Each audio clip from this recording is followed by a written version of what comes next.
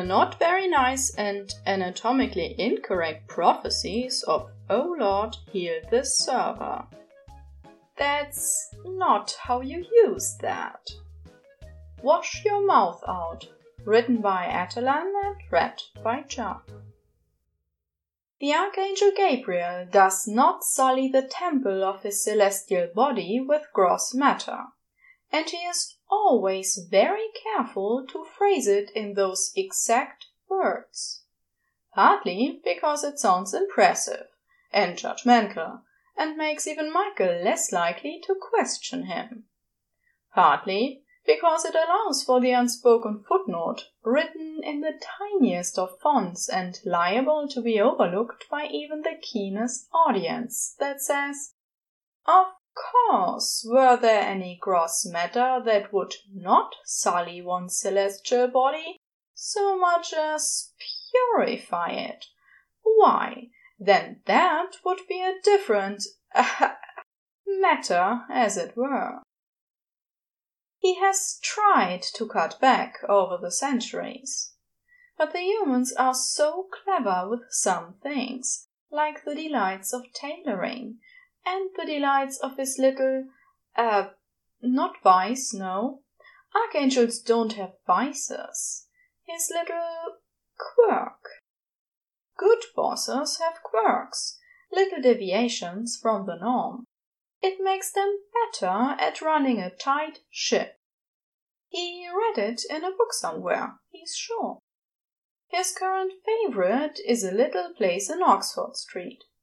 He smells it before he sees it, the heady aroma sending a shiver of anticipation on the tips of his toes, and wringing a quite unseemly growl from his otherwise unused stomach.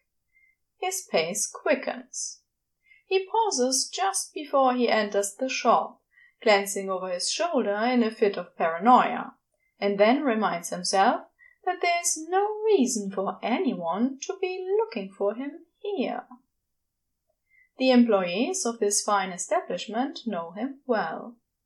Gabriel likes to think he's a favorite customer. The fact that their faces turn a rather strange color whenever he walks in, or that some of them quit on the spot and never come back, is surely just an unfortunate human reaction to his angelic presence. He's tried the odd "be not afraid" here and there, but for some reason it doesn't seem to help. So he just smooths out the worst of their disquiet with a miracle or two at the end of each visit. He can see straight away that they have new stock, new treats, and some of them look just heavenly. He must remember that one. He beckons over the human store manager, who takes a deep, steadying breath, reaches behind the counter, and puts out a tray divided into an assortment of compartments. They didn't have any such thing on hand on the occasions of Gabriel's first visit, but they've quickly learned his requirements. He moves through the shop, the human at his elbow pointing out his choices. The human selects them carefully with tongs and drops them onto the tray. The first time he'd used his hands, which Gabriel had made very clear was not to happen again. "And would you like these boxed up, sir?" the human says finally, when there are no more compartments to fill. He is sweating like he's run a marathon. "I can have you rung up in a jiffy." "Actually," Gabriel says, beaming, "today I think I'd like to sample them on the premises, so I can make an informed choice."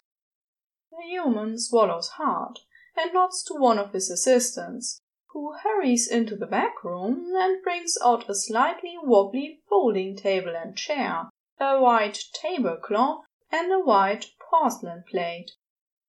There are a few other customers in the shop, now eyeing proceedings with curiosity.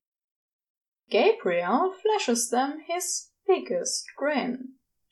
Let them see how the big money boys are treated in a classy place like this. He takes a seat. The manager proffers the tray. Gabriel looks over his selection and then points to the one that had particularly caught his eye on the way in, all navy swirls and iridescent glitter. The human puts it on the plate for him. The smell is, divine. "You'll carve it for me, won't you?" Gabriel says. "Yes, sir," says the man in the lush apron, with a haunted expression. He picks up a knife and begins to carefully slice the deep starry midnight bath bar into perfect, bite-sized chunks. The end.